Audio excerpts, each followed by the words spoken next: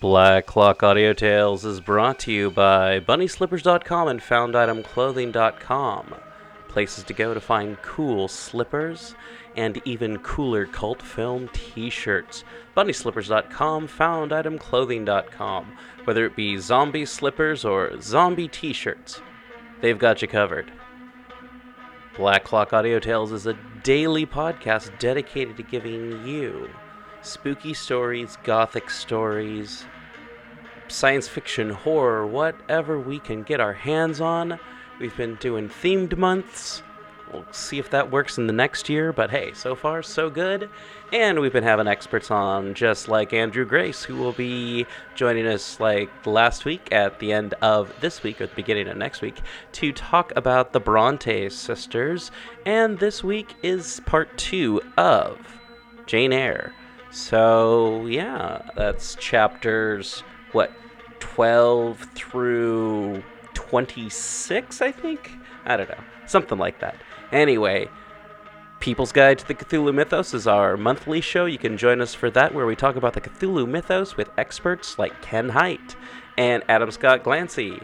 And also join us for sometime during the month. We always have a cool special from David Heath, whether it be from People's Guide to the Cthulhu Mythos, Black Clock Audio Tales, Dave's Corner of the Universe, will be there. And you can check him out at davescorneroftheuniverse.com or just Google it. And thank you so much. Remember to rate, review, subscribe wherever you do that. And also check out pgttcm.com. Check out the t-shirts and follow us on social media. We are on Facebook, Instagram, YouTube, and all that other good stuff. Black Clock Audio Tales, People's Guide to the Cthulhu Mythos. Google it. All right, here we go.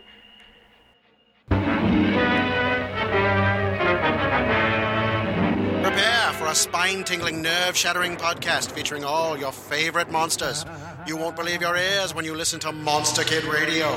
Hear your host, Derek M. Cook, and his ever-rotating stable of guests discuss your favorite classics and sometimes not-so-classic monster movies. Subscribe to Monster Kid Radio through iTunes or Stitcher, or visit monsterkidradio.net before the next weekly episode of Monster Kid Radio. Go through the archives for interviews with Sarah Karloff, Victoria Price, and Joel Hodgson. Listen to discussions about movies like Creature from the Black Lagoon, Island of Terror, and King Kong. And don't forget convention coverage from Monster Bash and the H.P. Lovecraft Film Festival, Classic Monsters, Modern Talk, and the Head of Rondo Hatton, only on Monster Kid Radio.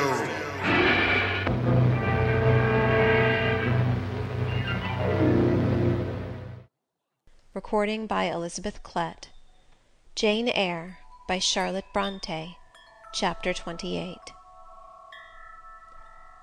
2 days are past.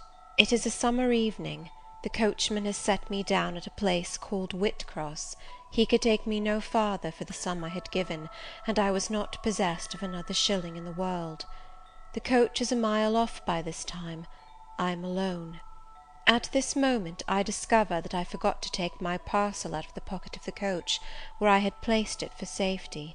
There it remains, there it must remain, and now I am absolutely destitute. Whitcross is no town, nor even a hamlet. It is but a stone pillar set up where 4 roads meet, whitewashed, I suppose, to be more obvious at a distance and in darkness. 4 arms spring from its summit. The nearest town to which these point is, according to the inscription, distant 10 miles, the farthest above 20. From the well-known names of these towns I learn in what county I have lighted, a North Midland shire, dusk with moorland, ridged with mountain. This I see. There are great moors behind and on each hand of me. There are waves of mountains far beyond that deep valley at my feet. The population here must be thin, and I see no passengers on these roads. They stretch out east, west, north, and south, white, broad, lonely.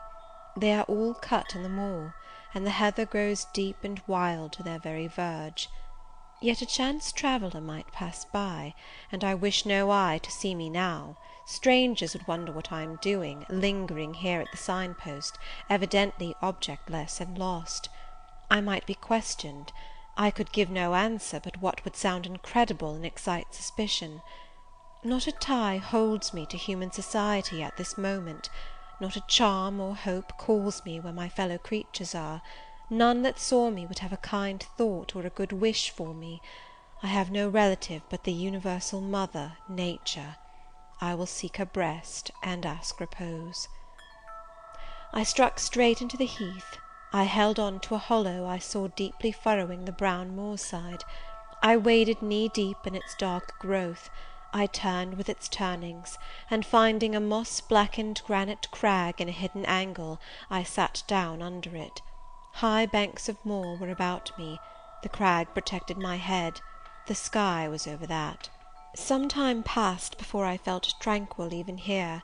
I had a vague dread that wild cattle might be near, or that some sportsman or poacher might discover me.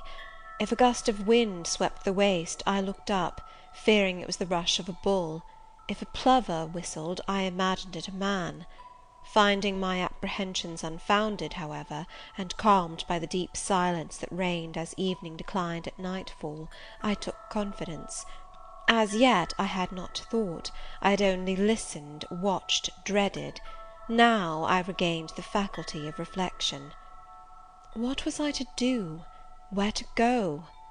Oh, intolerable questions, when I could do nothing, and go nowhere!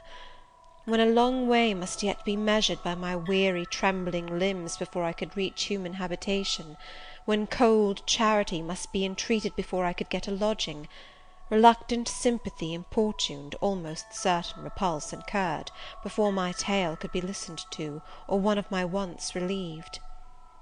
I touched the heath. It was dry, and yet warm with the heat of the summer day. I looked at the sky. It was pure, a kindly star twinkled just above the chasm ridge. The dew fell, but with propitious softness, no breeze whispered. Nature seemed to me benign and good. I thought she loved me, outcast as I was, and I, who from man could anticipate only mistrust, rejection, insult, clung to her with filial fondness. To-night, at least, I would be her guest, as I was her child. My mother would lodge me without money and without price. I had one morsel of bread yet, the remnant of a roll I had bought in a town we passed through at noon with a stray penny, my last coin. I saw ripe bilberries gleaming here and there, like jet beads in the heath. I gathered a handful, and ate them with the bread. My hunger, sharp before, was, if not satisfied, appeased by this hermit's meal. I said my evening prayers at its conclusion, and then chose my couch. Beside the crag the heath was very deep. When I lay down, my feet were buried in it. Rising high on each side, it left only a narrow space for the night air to invade. I folded my shawl double, and spread it over me for a coverlet. A low mossy swell was my pillow. Thus lodged, I was not, at least, at the commencement of the night, cold. My rest might have been blissful enough, only a sad heart broke it. It plained of its gaping wounds, its inward bleeding, its riven cords. It trembled for Mr. Rochester and his doom. It bemoaned him with bitter pity. It demanded him with ceaseless longing, and, impotent as a bird with both wings broken, it still quivered its shattered pinions in vain attempts to seek him. Worn out with this torture of thought, I rose to my knees. Night was come, and her planets were risen, a safe, still night, too serene for the companionship of fear. We know that God is everywhere, but certainly we feel his presence most when his works are on the grandest scale spread before us, and it is in the unclouded night sky, where his worlds wheel their silent course, that we read clearest his infinitude, his omnipotence, his omnipresence. I had risen to my knees to pray for Mr. Rochester. Looking up, I, with tear-dimmed eyes, saw the mighty Milky Way. Remembering what it was, what countless systems there swept space like a soft trace of light, I felt the might and strength of God. Sure was I of his efficiency to save what he had made. Convinced I grew that neither earth should perish, nor one of the souls it treasured. I turned my prayer to thanksgiving. The source of life was also the saviour of spirits. Mr. Rochester was safe, he was God's, and by God would he be guarded. I again nestled to the breast of the hill, and ere long in sleep forgot sorrow. But next day want came to me pale and bare.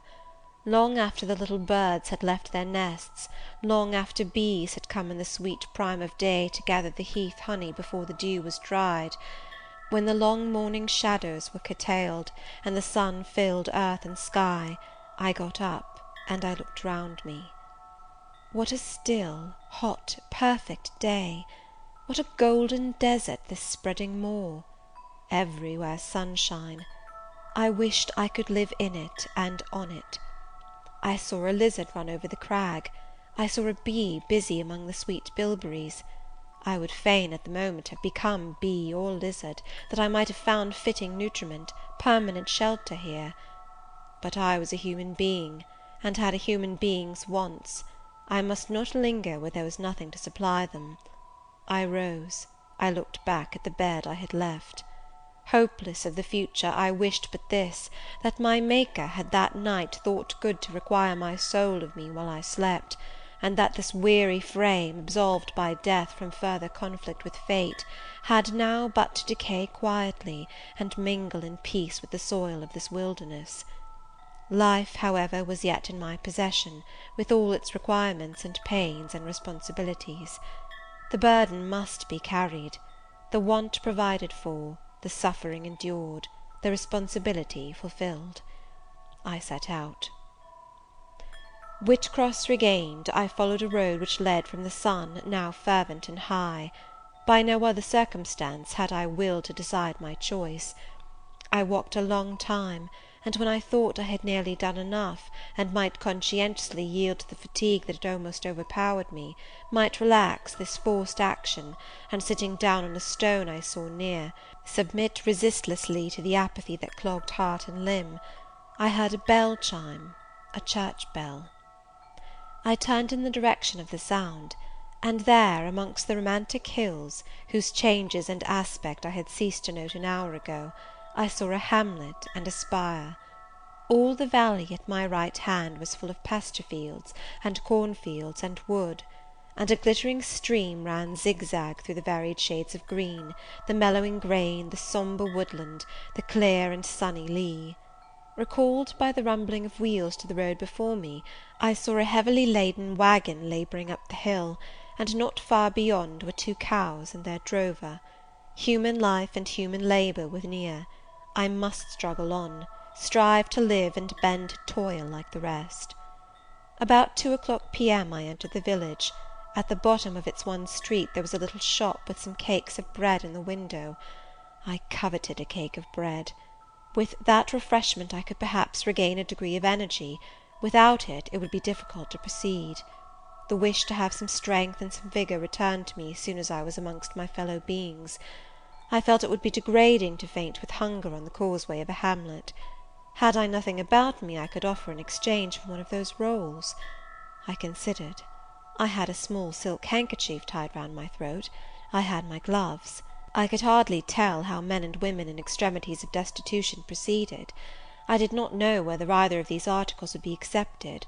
Probably they would not, but I must try. I entered the shop.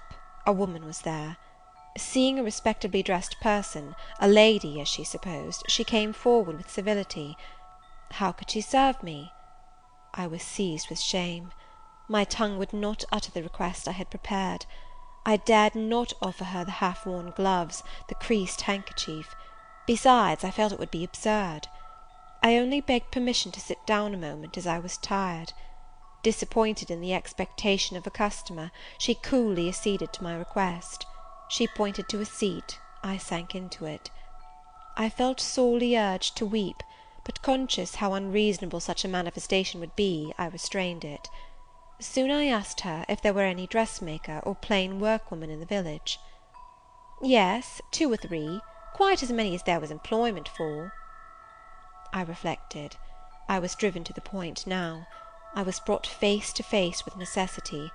I stood in the position of one without a resource, without a friend, without a coin. I must do something. What? I must apply somewhere. Where? Did she know of any place in the neighbourhood where a servant was wanted? Nay, she couldn't say. What was the chief trade in this place? What did most of the people do? Some were farm labourers, a good deal worked in Mr. Rolliver's needle factory and at the foundry. Did Mr. Rolliver employ women? Nay, it was men's work. And what do the women do? A naught, was the answer. Some does one thing and some another. Poor folk must get on as they can. She seemed to be tired of my questions, and indeed what claim had I to importune her? A neighbour or two came in. My chair was evidently wanted. I took leave. I passed up the street, looking as I went at all the houses to the right hand and to the left, but I could discover no pretext, nor see an inducement to enter any. I rambled round the hamlet, going sometimes to a little distance, and returning again for an hour or more. Much exhausted, and suffering greatly now for want of food, I turned aside into a lane, and sat down under the hedge. Ere many minutes had elapsed, I was again on my feet, however, and again searching something, a resource, or at least an informant. A pretty little house stood at the top of the lane, with a garden before it, exquisitely neat and brilliantly blooming. I stopped at it. What business had I to approach the white door or touch the glittering knocker? In what way could it possibly be the interest of the inhabitants of that dwelling to serve me? Yet I drew near and knocked. A mild-looking, cleanly attired young woman opened the door. In such a voice as might be expected from a hopeless heart and fainting frame, a voice wretchedly low and faltering, I asked if a servant was wanted here. No, said she, we do not keep a servant. Can you tell me where I could get employment of any kind? I continued. I am a stranger without acquaintance in this place. I want some work, no matter what. But it was not her business to think for me, or to seek a place for me. Besides, in her eyes, how doubtful must have appeared my character, position, tale. She shook her head. She was sorry she could give me no information, and the white door closed, quite gently and civilly, but had shut me out. If she had held it open a little longer, I believe I should have begged a piece of bread, for I was now brought low. I could not bear to return to the sordid village, where, besides, no prospect of aid was visible. I should have longed rather to deviate to a wood I saw not far off, which appeared in its thick shade to offer inviting shelter, but I was so sick, so weak, so gnawed with nature's cravings, instinct kept me roaming round abodes where there was a chance of food. Solitude would be no solitude, rest no rest, while the vulture, hunger, thus sank beak and talons in my side. I drew near houses. I left them, and came back again, and again I wandered away, always repelled by the consciousness of having no claim to ask, no right to expect interest in my isolated lot. Meantime the afternoon advanced, while I thus wandered about like a lost and starving dog. In crossing a field, I saw the church spire before me. I hastened towards it. Near the churchyard, and in the middle of a garden, stood a well-built though small house, which I had no doubt was the parsonage. I remembered that strangers who arrive at a place where they have no friends, and who want employment, sometimes apply to the clergyman for introduction and aid. It is the clergyman's function to help, at least with advice, those who wish to help themselves. I seemed to have something like a right to seek counsel here. Renewing then my courage, and gathering my feeble remains of strength, I pushed on. I reached the house, and knocked at the kitchen door. An old woman opened. I asked, was this the parsonage? Yes. Was the clergyman in? No. Would he be in soon? No, he was gone from home. To a distance? Not so far, happen 3 mile. He'd been called away by the sudden death of his father. He was at Marsh End now, and would very likely stay there a fortnight longer. Was there any lady of the house? Nay, there was naught but her, and she was housekeeper. And of her, reader, I could not bear to ask the relief for want of which I was sinking. I could not yet beg.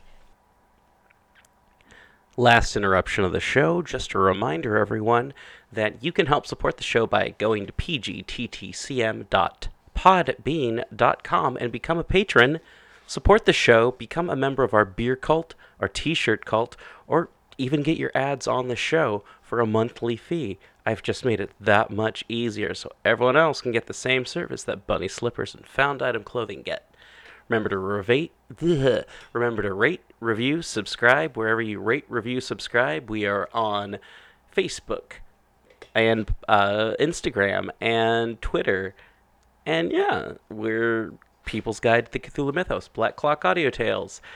And you can support the show, keep the lights going, pay the fees that we need to pay so that we can keep this show going every damn day.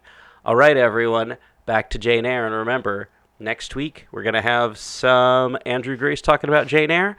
And also, the week after this, we'll be doing Wuthering Heights. And we're going to have Ken Hite talking about Wuthering Heights. So, double heights. All right, I hope you're not afraid of heights. Hey, Jane Eyre, right now, and no other ads for the rest of the show, because I love you. Thank you. Bye. Thank you for listening. No more stuff. It just dead air after Was this, there any I swear. lady in All the right, let's go. house? Nay, there was naught but her, and she was housekeeper. And of her, reader, I could not bear to ask the relief for want of which I was sinking. I could not yet beg. And again I crawled away. Once more I took off my handkerchief. Once more I thought of the cakes of bread in the little shop. Oh, for but a crust, for but one mouthful to allay the pang of famine! Instinctively I turned my face again to the village. I found the shop again, and I went in. And though others were there besides the woman, I ventured the request, would she give me a roll for this handkerchief? She looked at me with evident suspicion. Nay, she never sold stuff i' that way. Almost desperate, I asked for half a cake. She again refused. How could she tell where I had got the handkerchief? She said. Would she take my gloves? No, what could she do with them? Reader, it is not pleasant to dwell on these details. Some say there is enjoyment in looking back to painful experience past, but at this day I can scarcely bear to review the times to which I allude. The moral degradation, blent with the physical suffering, form too distressing a recollection ever to be willingly dwelt on. I blamed none of those who repulsed me. I felt it was what was to be expected, and what could not be helped. An ordinary beggar is frequently an object of suspicion, a well-dressed beggar inevitably so. To be sure, what I begged was employment, but whose business was it to provide me with employment? Not certainly that of persons who saw me then for the first time, and who knew nothing about my character. And as to the woman who would not take my handkerchief in exchange for her bread, why, she was right, if the offer appeared to her sinister, or the exchange unprofitable. Let me condense now.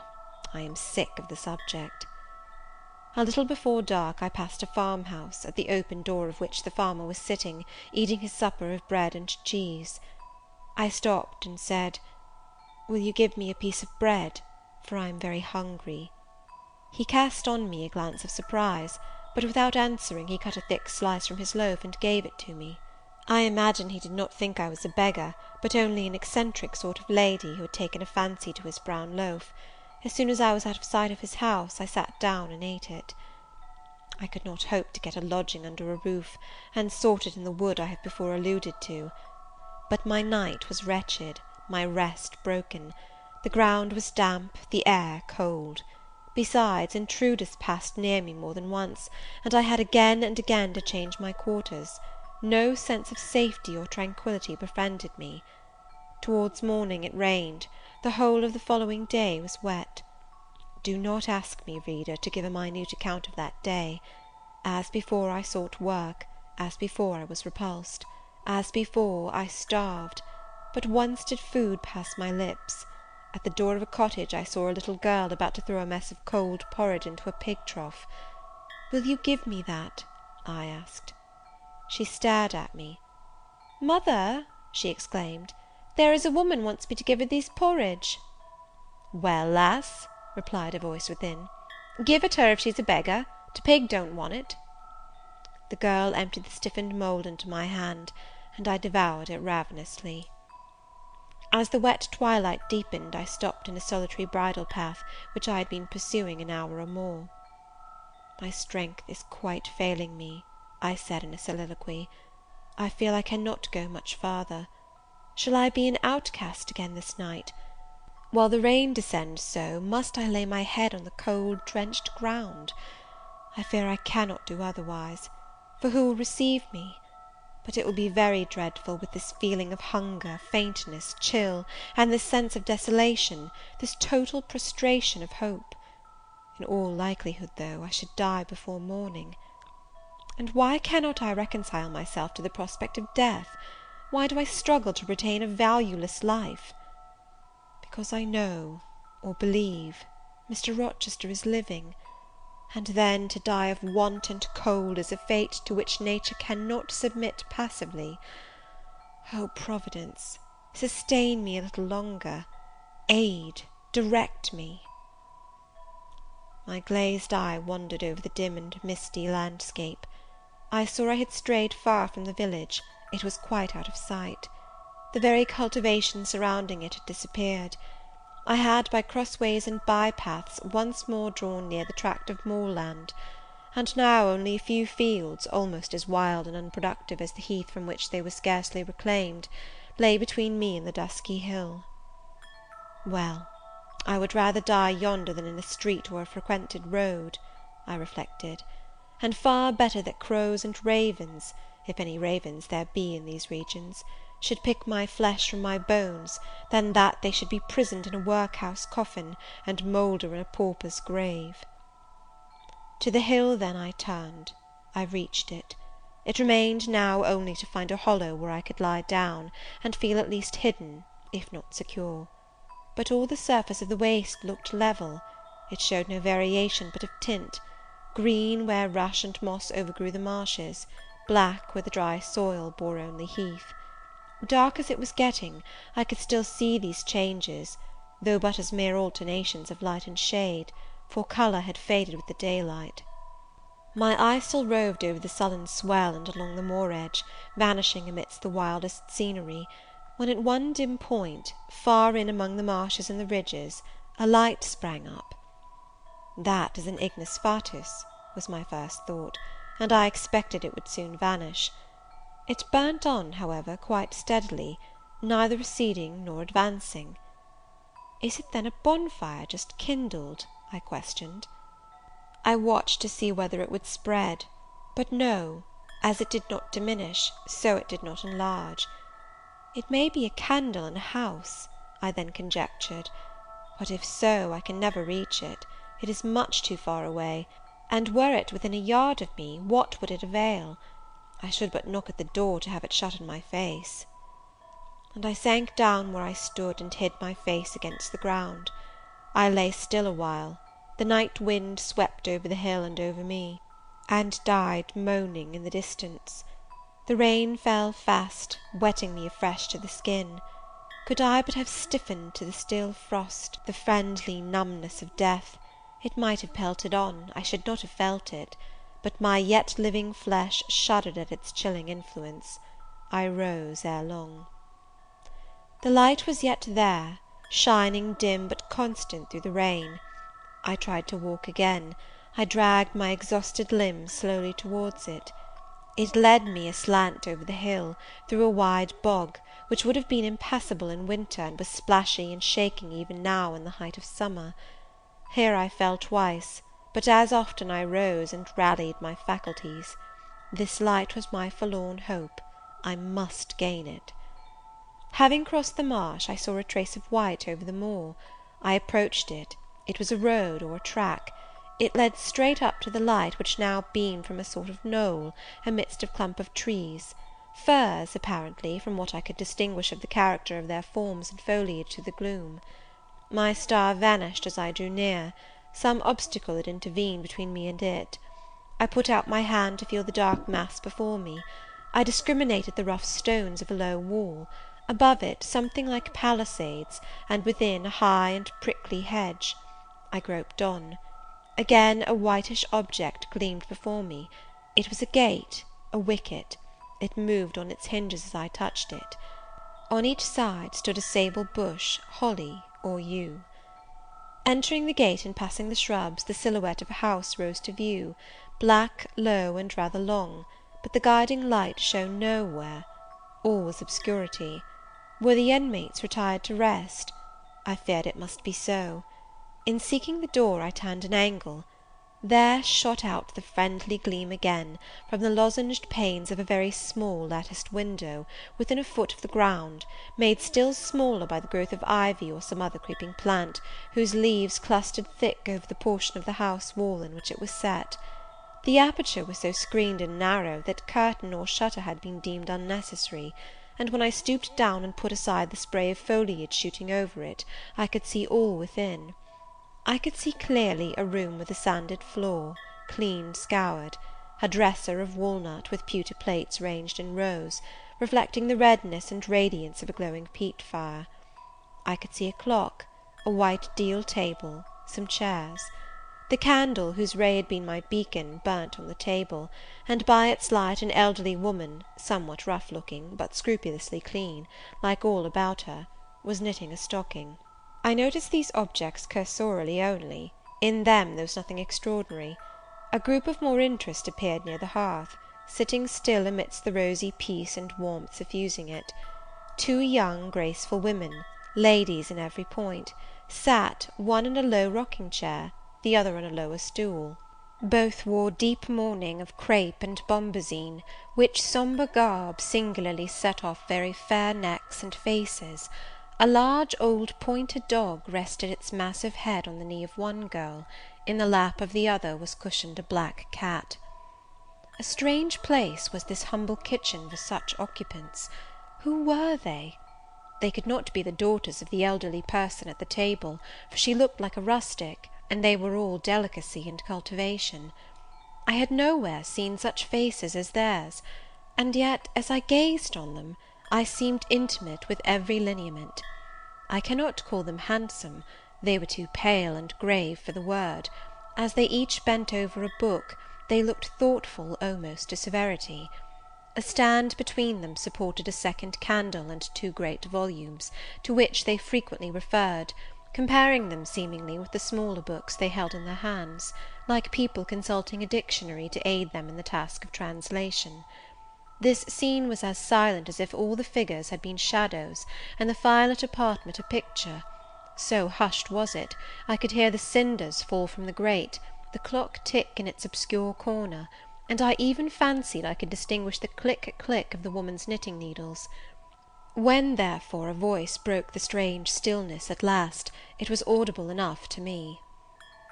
"Listen, Diana," said one of the absorbed students. "Franz and old Daniel are together in the night-time, and Franz is telling a dream from which he has awakened in terror. Listen." And in a low voice she read something, of which not one word was intelligible to me, for it was in an unknown tongue, neither French nor Latin. Whether it were Greek or German I could not tell. "That is strong," she said when she had finished. "I relish it." The other girl, who had lifted her head to listen to her sister, repeated, while she gazed at the fire, a line of what had been read. At a later day I knew the language and the book, therefore I will here quote the line, though when I first heard it, it was only like a stroke on sounding brass to me, conveying no meaning. "Da trat hervor einer, an zu sehen wie die Sternennacht." "Good, good," she exclaimed, while her dark and deep eyes sparkled. "There you have a dim and mighty archangel fitly set before you. The line is worth 100 pages of fustian. Ich wage die Gedanken in der Schale meines Sohnes und die Werke mit dem Gewichte meines Grimms. I like it." Both were again silent. "Is there any country where they talk it that way?" said the old woman, looking up from her knitting. "Yes, Hannah, a far larger country than England, where they talk in no other way." Well, for sure case, I knownt how they can understand to one t'other, and if either of you went over there, you could tell what they said, I guess." "We could probably tell something of what they said, but not all, for we are not as clever as you think us, Hannah. We don't speak German, and we cannot read it without a dictionary to help us." "And what good does it do you?" "We mean to teach it some time, or at least the elements, as they say, and then we shall get more money than we do now." "Very like, but give o'er studying. You've done enough for to-night." "I think we have. At least I'm tired. Mary, are you?" "Mortally. After all, it's tough work fagging away at a language with no master but a lexicon." "It is, especially such a language as this crabbed but glorious Deutsch. I wonder when St. John will come home." "Surely he will not be long now. It is just 10. Looking at a little gold watch she drew from her girdle. "It rains fast, Hannah. Will you have the goodness to look at the fire in the parlour?" The woman rose. She opened a door, through which I dimly saw a passage. Soon I heard her stir a fire in an inner room. She presently came back. "Ah, childer," said she, "it fair troubles me to go into yond room now. It looks so lonesome, with the chair empty, and set back in a corner." She wiped her eyes with her apron. The two girls, grave before, looked sad now. "But he is in a better place," continued Hannah. "We shouldn't wish him here again, and then nobody need to have a quieter death nor he had." "You say he never mentioned us?" inquired one of the ladies. "He hadn't time, bairn. He was gone in a minute, was your father. He had been a bit ailing like the day before, but not to signify, and when Mr. St. John asked if he would like either of you to be sent for, he fair laughed at him. He began again with a bit of heaviness in his head the next day, that is a fortnight sin', and he went to sleep and never wakened. He were almost stark when your brother went into the chamber and found him. Ah, childer, that's to last to the old stock, for ye and Mr. St. John is of like a different sort to them that's gone, for all your mother wore much o' your way, and almost as book learned. She were the picture o' ye, Mary. Diana is more like your father." I thought them so similar, I could not tell where the old servant, for such I now concluded her to be, saw the difference. Both were fair complexioned and slenderly made. Both possessed faces full of distinction and intelligence. One, to be sure, had hair a shade darker than the other, and there was a difference in their style of wearing it. Mary's pale brown locks were parted and braided smooth. Diana's duskier tresses covered her neck with thick curls. The clock struck 10. "You'll want your supper, I am sure," observed Hannah, "and so will Mr. St. John when he comes in." And she proceeded to prepare the meal. The ladies rose. They seemed about to withdraw to the parlour. Till this moment I had been so intent on watching them, their appearance and conversation had excited in me so keen an interest, I had half forgotten my own wretched position. Now it recurred to me, more desolate, more desperate than ever, it seemed, from contrast. And how impossible did it appear to touch the inmates of this house with concern on my behalf, to make them believe in the truth of my wants and woes, to induce them to vouchsafe a rest for my wanderings. As I groped out the door and knocked at it hesitatingly, I felt that last idea to be a mere chimera. Hannah opened. "What do you want?" she inquired, in a voice of surprise, as she surveyed me by the light of the candle she held. "May I speak to your mistresses?" I said. "You had better tell me what you have to say to them. Where do you come from?" "I am a stranger." "What is your business here at this hour?" "I want a night's shelter in an outhouse or anywhere, and a morsel of bread to eat." Distrust, the very feeling I dreaded, appeared in Hannah's face. "I'll give you a piece of bread," she said, after a pause, "but we can't take in a vagrant to lodge, it isn't likely." "Do let me speak to your mistresses." "No, not I. What can they do for you? You should not be roving about now, it looks very ill." "But where shall I go if you drive me away? What shall I do?" "Oh, I'll warrant you know where to go and what to do. Mind you don't do wrong, that's all. Here is a penny, now go."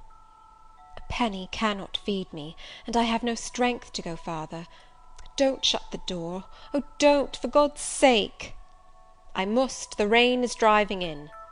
Tell the young ladies, let me see them." "Indeed I will not. You are not what you ought to be, or you wouldn't make such a noise. Move off." "But I must die if I am turned away." "Not you. I'm feared you'd have some ill plans agate that brings you about folks' houses at this time o' night. If you've any followers, housebreakers, or such like, anywhere near, you may tell 'em we are not by ourselves in the house. We have a gentleman and dogs and guns." Here the honest but inflexible servant clapped the door to, and bolted it within. This was the climax. A pang of exquisite suffering, a throe of true despair, rent and heaved my heart. Worn out indeed I was; not another step could I stir. I sank on the wet door step. I groaned, I wrung my hands, I wept in utter anguish. Oh, this spectre of death! Oh, this last hour approaching in such horror! Alas, this isolation, this banishment from my kind! Not only the anchor of hope, but the footing of fortitude was gone, at least for a moment; but the last I soon endeavoured to regain. "I can but die," I said, "and I believe in God. Let me try to wait His will in silence." These words I not only thought, but uttered, and thrusting back all my misery into my heart, I made an effort to compel it to remain there, dumb and still. "All men must die," said a voice quite close at hand, "but all are not condemned to meet a lingering and premature doom, such as yours would be if you perished here of want." "Who or what speaks?" I asked, terrified at the unexpected sound, and incapable now of deriving from any occurrence a hope of aid. A form was near; what form, the pitch dark night and my enfeebled vision prevented me from distinguishing.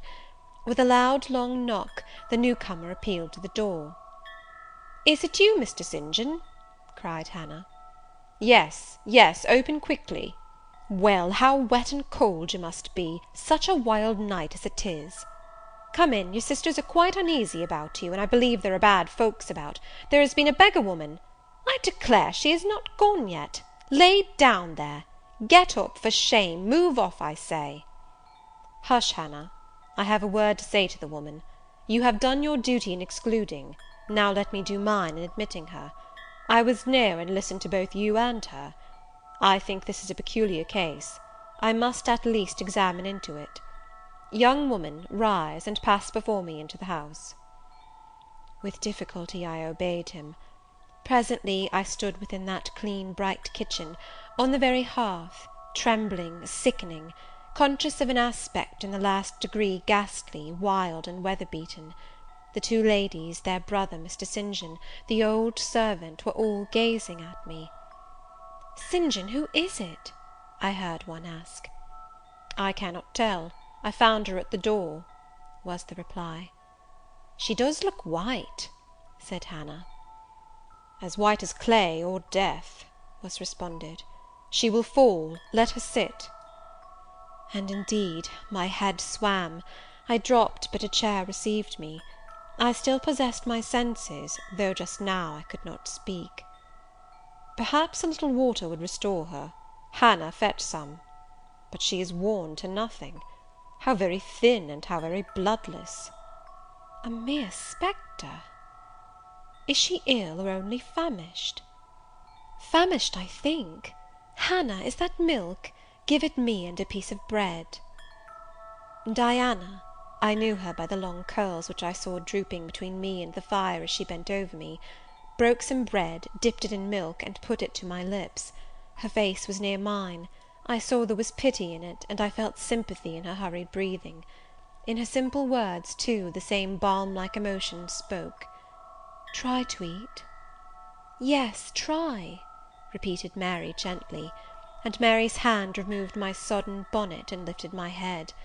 I tasted what they offered me, feebly at first, eagerly soon. "Not too much at first. Restrain her," said the brother. "She has had enough." And he withdrew the cup of milk and the plate of bread.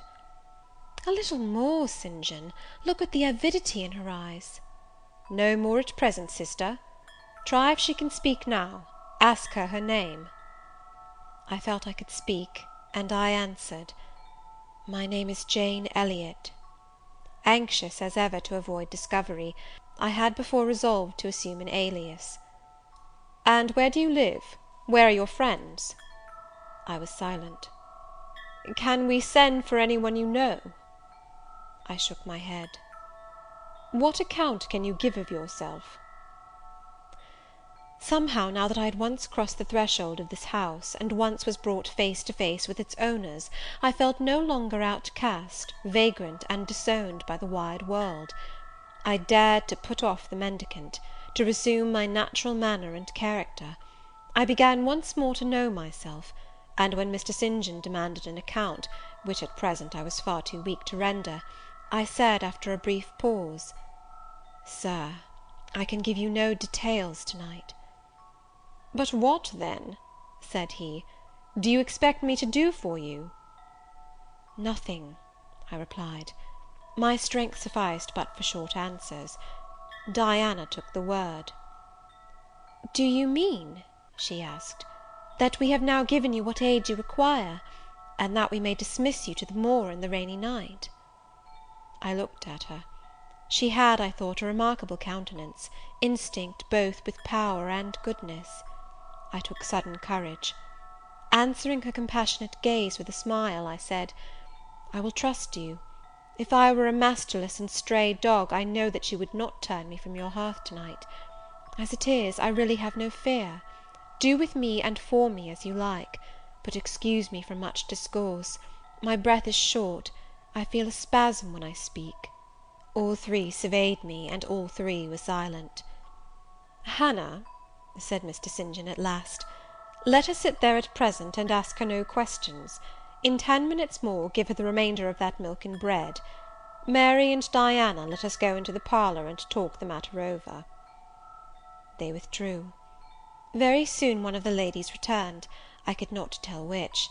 A kind of pleasant stupor was stealing over me as I sat by the genial fire. In an undertone she gave some directions to Hannah. Ere long, with the servant's aid, I contrived to mount a staircase.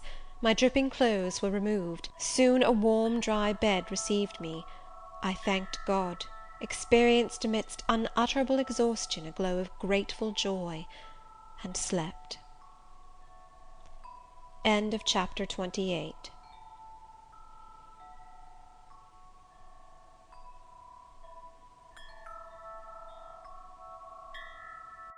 Recording by Elizabeth Klett. Jane Eyre, by Charlotte Bronte. Chapter 29. The recollection of about 3 days and nights succeeding this is very dim in my mind. I can recall some sensations felt in that interval, but few thoughts framed, and no actions performed. I knew I was in a small room and in a narrow bed. To that bed I seemed to have grown. I lay on it motionless as a stone, and to have torn me from it would have been almost to kill me. I took no note of the lapse of time, of the change from morning to noon, from noon to evening. I observed when any one entered or left the apartment. I could even tell who they were. I could understand what was said when the speaker stood near to me, but I could not answer. To open my lips or move my limbs was equally impossible. Hannah, the servant, was my most frequent visitor. Her coming disturbed me. I had a feeling that she wished me away, that she did not understand me or my circumstances, that she was prejudiced against me. Diana and Mary appeared in the chamber once or twice a day. They would whisper sentences of this sort at my bedside. "It is very well we took her in." "Yes, she would certainly have been found dead at the door in the morning had she been left out all night. I wonder what she has gone through. Strange hardships, I imagine. Poor emaciated pallid wanderer. She is not an uneducated person, I should think, by her manner of speaking. Her accent was quite pure, and the clothes she took off, though splashed and wet, were little worn and fine. She has a peculiar face, fleshless and haggard as it is. I rather like it, and when in good health and animated, I can fancy her physiognomy would be agreeable." Never once in their dialogues did I hear a syllable of regret at the hospitality they had extended to me, or of suspicion of, or aversion to, myself. I was comforted. Mr. St. John came but once. He looked at me, and said my state of lethargy was the result of reaction from excessive and protracted fatigue. He pronounced it needless to send for a doctor. Nature, he was sure, would manage best, left to herself. He said every nerve had been overstrained in some way, and the whole system must sleep torpid a while. There was no disease; he imagined my recovery would be rapid enough when once commenced. These opinions he delivered in a few words, in a quiet, low voice, and added, after a pause, in the tone of a man little accustomed to expansive comment, "Rather an unusual physiognomy; certainly not indicative of vulgarity or degradation." "Far otherwise," responded Diana. "To speak truth, St. John, my heart rather warms to the poor little soul. I wish we may be able to benefit her permanently." "That is hardly likely," was the reply. "You will find she is some young lady who has had a misunderstanding with her friends, and has probably injudiciously left them. We may, perhaps, succeed in restoring her to them, if she is not obstinate; but I trace lines of force in her face which make me sceptical of her tractability." He stood considering me some minutes, then added, "She looks sensible, but not at all handsome." "She is so ill, St. John." "Ill or well, she would always be plain. The grace and harmony of beauty are quite wanting in those features." On the third day I was better; on the fourth I could speak, move, rise in bed, and turn. Hannah had brought me some gruel and dry toast, about, as I suppose, the dinner hour. I had eaten with relish. The food was good, void of the feverish flavour which had hitherto poisoned what I had swallowed. When she left me, I felt comparatively strong and revived. Ere long, satiety of repose and desire for action stirred me. I wished to rise, but what could I put on? Only my damp and bemired apparel, in which I had slept on the ground and fallen in the marsh. I felt ashamed to appear before my benefactors so clad. I was spared the humiliation. On a chair by the bedside were all my own things, clean and dry. My black silk frock hung against the wall; the traces of the bog were removed from it; the creases left by the wet smoothed out; it was quite decent. My very shoes and stockings were purified and rendered presentable. There were the means of washing in the room, and a comb and brush to smooth my hair. After a weary process, and resting every 5 minutes, I succeeded in dressing myself. My clothes hung loose on me, for I was much wasted; but I covered deficiencies with a shawl, and once more, clean and respectable looking, no speck of the dirt, no trace of the disorder I so hated, and which seemed so to degrade me, left, I crept down a stone staircase, with the aid of the banisters, to a narrow low passage, and found my way presently to the kitchen. It was full of the fragrance of new bread and the warmth of a generous fire.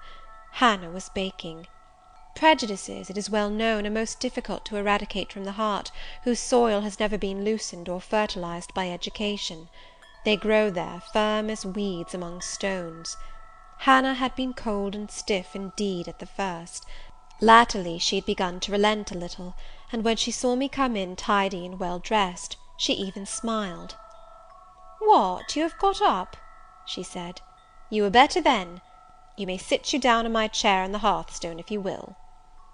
She pointed to the rocking chair. I took it. She bustled about, examining me every now and then with the corner of her eye. Turning to me, as she took some loaves from the oven, she asked bluntly, "Did you ever go a begging afore you came here?" I was indignant for a moment, but remembering that anger was out of the question, and that I had indeed appeared as a beggar to her, I answered quietly, but still not without a certain marked firmness, "You are mistaken in supposing me a beggar. I am no beggar, any more than yourself or your young ladies." After a pause, she said, "I do not understand that. You've like no house, nor no brass, I guess." "The want of house or brass, by which I suppose you mean money, does not make a beggar in your sense of the word." "Are you book learned?" she inquired presently. "Yes, very." "But you've never been to a boarding school?" "I was at a boarding school 8 years." She opened her eyes wide. "Whatever cannot you keep yourself for, then?" "I have kept myself, and I trust shall keep myself again. What are you going to do with these gooseberries?" I inquired, as she brought out the basket of the fruit. "Mek 'em into pies." Give them to me, and I'll pick them. Nay, I do not want you to do naught. But I must do something. Let me have them. She consented, and she even brought me a clean towel to spread over my dress, lest, as she said, I should mucky it. You've not been used to servants' work, I see by your hands, she remarked. Happen you've been a dressmaker? No, you are wrong. And now never mind what I have been. Don't trouble your head further about me, but tell me the name of the house where we are. Some calls it Marsh End, and some calls it Moor House. And the gentleman who lives here is called Mr. St. John? Nay, he doesn't live here, he's only staying a while. When he is at home, he's in his own parish at Morton. That village a few miles off? Ay. And what is he? He is a parson. I remembered the answer of the old housekeeper at the parsonage when I had asked to see the clergyman. This, then, was his father's residence? Ay, old Mr. Rivers lived here, and his father and his grandfather and great-grandfather afore him. The name, then, of that gentleman is Mr. St. John Rivers? Ay, St. John is like his Kirsten name. And his sisters are called Diana and Mary Rivers? Yes. Their father is dead? Dead 3 weeks sin of a stroke. They have no mother? The mistress has been dead this many a year. Have you lived with the family long? I've lived here 30 year. I nursed them all 3. That proves you must have been an honest and faithful servant. I will say so much for you, though you have had the incivility to call me a beggar. She again regarded me with a surprised stare. I believe, she said, I was quite mista'en in my thoughts o' you, but there is so many cheats goes about, you mun forgive me. And though, I continued rather severely, you wished to turn me from the door on a night when you should not have shut out a dog. Well, it was hard, but what can a body do? I thought more of the children nor of myself. Poor things, they've like nobody to take care of 'em but me. I'm like to look sharpish. I maintained a grave silence for some minutes. You munnot think too hardly of me, she again remarked. But I do think hardly of you, I said, and I'll tell you why. Not so much because you refused to give me shelter, or regarded me as an impostor, as because you just now made it a species of reproach that I had no brass and no house. Some of the best people that ever lived have been as destitute as I am, and if you are a Christian, you ought not to consider poverty a crime. No more I ought, said she. Mr. St. John tells me so too, and I see I were wrong, but I've a clear different notion on you now to what I had. You look a rate down dacent little cratur. That will do. I forgive you now. Shake hands. She put her flowery and horny hand into mine. Another and heartier smile illumined her rough face, and from that moment we were friends. Hannah was evidently fond of talking.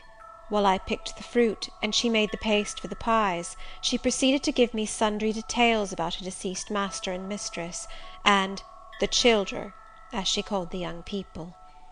Old Mr. Rivers, she said, was a plain enough man, but a gentleman, and of as ancient a family as could be found. Marsh End had belonged to the Rivers ever since it was a house, and it was, she affirmed, abone 200 year old, for all it looked but a small humble place, not to compare with Mr. Oliver's grand hall down in Morton Vale. But she could remember Bill Oliver's father a journeyman needle-maker, and the Rivers were gentry the old days of the Henrys, as anybody might see by looking into the registers of Morton Church vestry. Still, she allowed, the old maester was like other folk, not mick o' the common way, stark mad as shooting and farming and such like. The mistress was different. She was a great reader, and studied a deal, and the bairns had taken after her. There was nothing like them in these parts, nor never had been. They had liked learning, all 3, almost from the time they could speak, and they had always been of a make o' their own. Mr. St. John, when he grew up, would go to college and be a parson, and the girls, as soon as they left school, would seek places as governesses, for they had told her their father had some years ago lost a great deal of money by a man he had trusted turning bankrupt, and as he was now not rich enough to give them fortunes, they must provide for themselves. They had lived very little at home for a long while, and were only come now to stay a few weeks on account of their father's death. But they did so like Marsh End and Morton, and all these moors and hills about. They had been in London and many other grand towns, but they always said there was no place like home; and then they were so agreeable with each other, never fell out nor threaped. She did not know where there was such a family for being united. Having finished my task of gooseberry picking, I asked where the two ladies and their brother were now. Gone over to Morton for a walk, but they would be back in half an hour to tea. They returned within the time Hannah had allotted them. They entered by the kitchen door. Mr. St. John, when he saw me, merely bowed and passed through. The two ladies stopped. Mary, in a few words, kindly and calmly expressed the pleasure she felt in seeing me well enough to be able to come down. Diana took my hand. She shook her head at me. "You should have waited for my leave to descend," she said. "You still look very pale, and so thin. Poor child! Poor girl!" Diana had a voice toned, to my ear, like the cooing of a dove. She possessed eyes whose gaze I delighted to encounter. Her whole face seemed to me full of charm. Mary's countenance was equally intelligent, her features equally pretty, but her expression was more reserved, and her manners, though gentle, more distant. Diana looked and spoke with a certain authority. She had a will, evidently. It was my nature to feel pleasure in yielding to an authority supported like hers, and to bend, where my conscience and self-respect permitted, to an active will. "And what business have you here?" she continued. "It is not your place. Mary and I sit in the kitchen sometimes, because at home we like to be free, even to license; but you are a visitor, and must go into the parlour." "I am very well here." "Not at all, with Hannah bustling about and covering you with flour." "Besides, the fire is too hot for you," interposed Mary. "To be sure," added her sister. "Come, you must be obedient." And still holding my hand, she made me rise, and led me into the inner room. "Sit there," she said, placing me on the sofa, "while we take our things off and get the tea ready.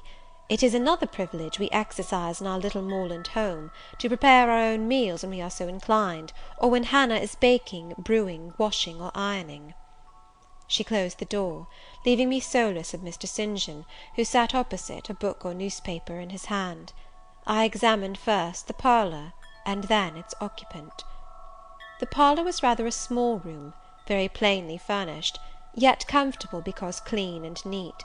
The old-fashioned chairs were very bright, and the walnut wood table was like a looking-glass. A few strange antique portraits of the men and women of other days decorated the stained walls. A cupboard with glass doors contained some books and an ancient set of china. There was no superfluous ornament in the room, not one modern piece of furniture, save a brace of work-boxes and a lady's desk in rosewood, which stood on a side table. Everything, including the carpet and curtains, looked at once well worn and well saved. Mr. St. John, sitting as still as one of the dusty pictures on the walls, keeping his eyes fixed on the page he perused, and his lips mutely sealed, was easy enough to examine. Had he been a statue instead of a man, he could not have been any easier. He was young, perhaps from 28 to 30, tall, slender. His face riveted the eye. It was like a Greek face, very pure in outline, quite a straight classic nose, quite an Athenian mouth and chin. It is seldom indeed an English face comes so near the antique models as did his. He might well be a little shocked at the irregularity of my lineaments, his own being so harmonious. His eyes were large and blue, with brown lashes. His high forehead, colourless as ivory, was partially streaked over by careless locks of fair hair. This is a gentle delineation, is it not, reader? Yet he whom it describes scarcely impressed one with the idea of a gentle, a yielding, an impressible, or even of a placid nature.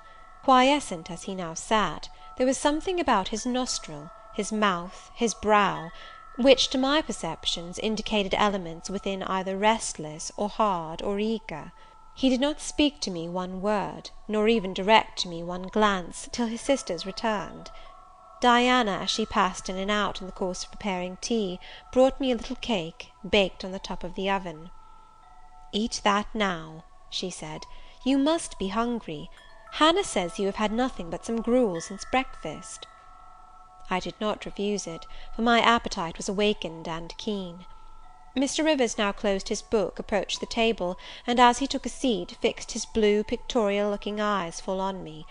There was an unceremonious directness, a searching, decided steadfastness in his gaze now, which told that intention, and not diffidence, had hitherto kept it averted from the stranger. "You are very hungry," he said. "I am, Sir." It is my way, it always was my way by instinct, ever to meet the brief with brevity, the direct with plainness. "It is well for you that a low fever has forced you to abstain for the last 3 days. There would have been danger in yielding to the cravings of your appetite at first. Now you may eat, though still not immoderately." "I trust I shall not eat long at your expense, Sir," was my very clumsily contrived, unpolished answer. "No," he said coolly, "when you have indicated to us the residence of your friends, we can write to them, and you may be restored to home." "That, I must plainly tell you, is out of my power to do, being absolutely without home and friends." The three looked at me, but not distrustfully. I felt there was no suspicion in their glances, there was more of curiosity. I speak particularly of the young ladies. St. John's eyes, though clear enough in a literal sense, in a figurative one were difficult to fathom. He seemed to use them rather as instruments to search other people's thoughts, than as agents to reveal his own; the which combination of keenness and reserve was considerably more calculated to embarrass than to encourage. "Do you mean to say," he asked, "that you are completely isolated from every connection?" "I do. Not a tie links me to any living thing, not a claim do I possess to admittance under any roof in England." "A most singular position at your age." Here I saw his glance directed to my hands, which were folded on the table before me. I wondered what he sought there. His words soon explained the quest. "You have never been married? You are a spinster?" Diana laughed. "Why, she can't be above 17 or 18 years old, St. John," said she. "I am near 19, but I am not married, no." I felt a burning glow mount to my face, for bitter and agitating recollections were awakened by the allusion to marriage. They all saw the embarrassment and the emotion. Diana and Mary relieved me by turning their eyes elsewhere than to my crimsoned visage, but the colder and sterner brother continued to gaze, till the trouble he had excited forced out tears as well as colour. "Where did you last reside?" he now asked.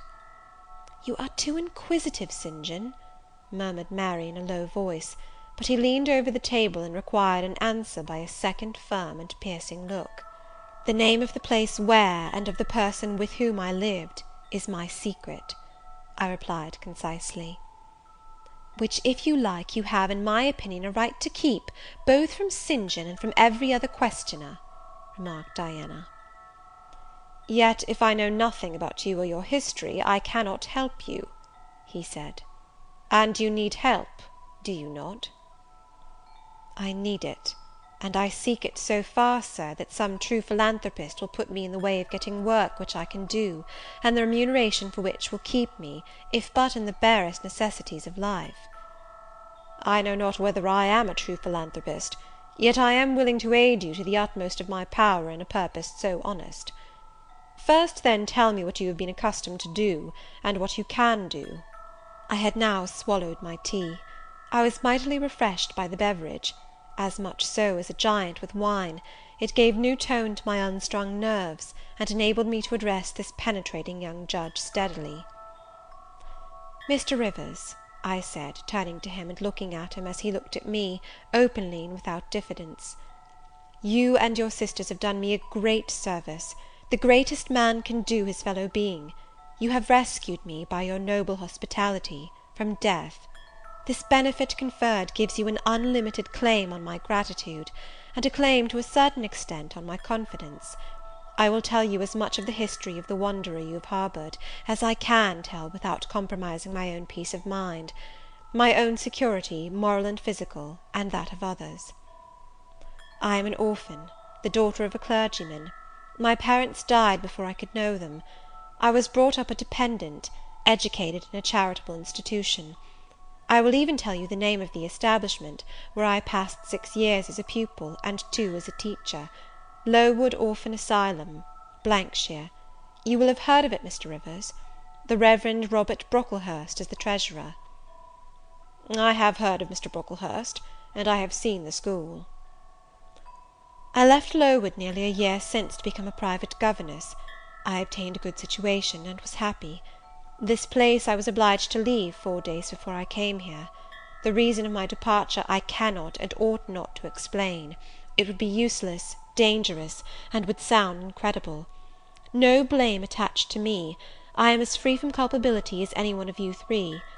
Miserable I am, and must be for a time, for the catastrophe which drove me from a house I had found a paradise was of a strange and direful nature. I observed but 2 points in planning my departure: speed, secrecy. To secure these I had to leave behind me everything I possessed except a small parcel, which in my hurry and trouble of mind I forgot to take out of the coach that brought me to Whitcross. To this neighbourhood, then, I came, quite destitute. I slept 2 nights in the open air, and wandered about 2 days without crossing a threshold; but twice in that space of time did I taste food, and it was when brought by hunger, exhaustion, and despair almost to the last gasp, that you, Mr. Rivers, forbade me to perish of want at your door, and took me under the shelter of your roof. I know all your sisters have done for me since, for I have not been insensible during my seeming torpor, and I owe to their spontaneous, genuine, genial compassion as large a debt as to your evangelical charity. "Don't make her talk any more now, St. John," said Diana, as I paused. "She is evidently not yet fit for excitement. Come to the sofa, and sit down now, Miss Elliot." I gave an involuntary half start at hearing the alias. I had forgotten my new name. Mr. Rivers, whom nothing seemed to escape, noticed it at once. "You said your name was Jane Elliot," he observed. "I did say so, and it is the name by which I think it expedient to be called at present; but it is not my real name, and when I hear it, it sounds strange to me." "Your real name you will not give?" "No. I fear discovery above all things, and whatever disclosure would lead to it, I avoid." "You are quite right, I am sure," said Diana. "Now do, brother, let her be at peace a while." But when St. John had mused a few moments, he recommenced as imperturbably and with as much acumen as ever. "You would not like to be long dependent on our hospitality. You would wish, I see, to dispense as soon as may be with my sister's compassion, and above all with my charity. I am quite sensible of the distinction drawn, nor do I resent it; it is just. You desire to be independent of us?" "I do. I have already said so. Show me how to work, or how to seek work; that is all I now ask. Then let me go, if it be but to the meanest cottage; but till then allow me to stay here. I dread another essay of the horrors of homeless destitution." "Indeed you shall stay here," said Diana, putting her white hand on my head. "You shall," repeated Mary, in the tone of undemonstrative sincerity which seemed natural to her. "My sisters, you see, have a pleasure in keeping you," said Mr. St. John, "as they would have a pleasure in keeping and cherishing a half-frozen bird, some wintry wind might have driven through their casement. I feel more inclination to put you in the way of keeping yourself, and shall endeavour to do so; but observe, my sphere is narrow. I am but the incumbent of a poor county parish; my aid must be of the humblest sort. And if you are inclined to despise the day of small things, seek some more efficient succour than such as I can offer." "She has already said that she is willing to do anything honest she can do," answered Diana for me; "and you know, St. John, she has no choice of helpers; she is forced to put up with such crusty people as you." "I will be a dressmaker, I will be a plain workwoman, I will be a servant, a nurse girl, if I can be no better," I answered. "Right," said Mr. St. John, quite coolly. "If such is your spirit, I promise to aid you in my own time and way." He now resumed the book with which he had been occupied before tea. I soon withdrew, for I had talked as much and sat up as long as my present strength would permit. End of Chapter 29.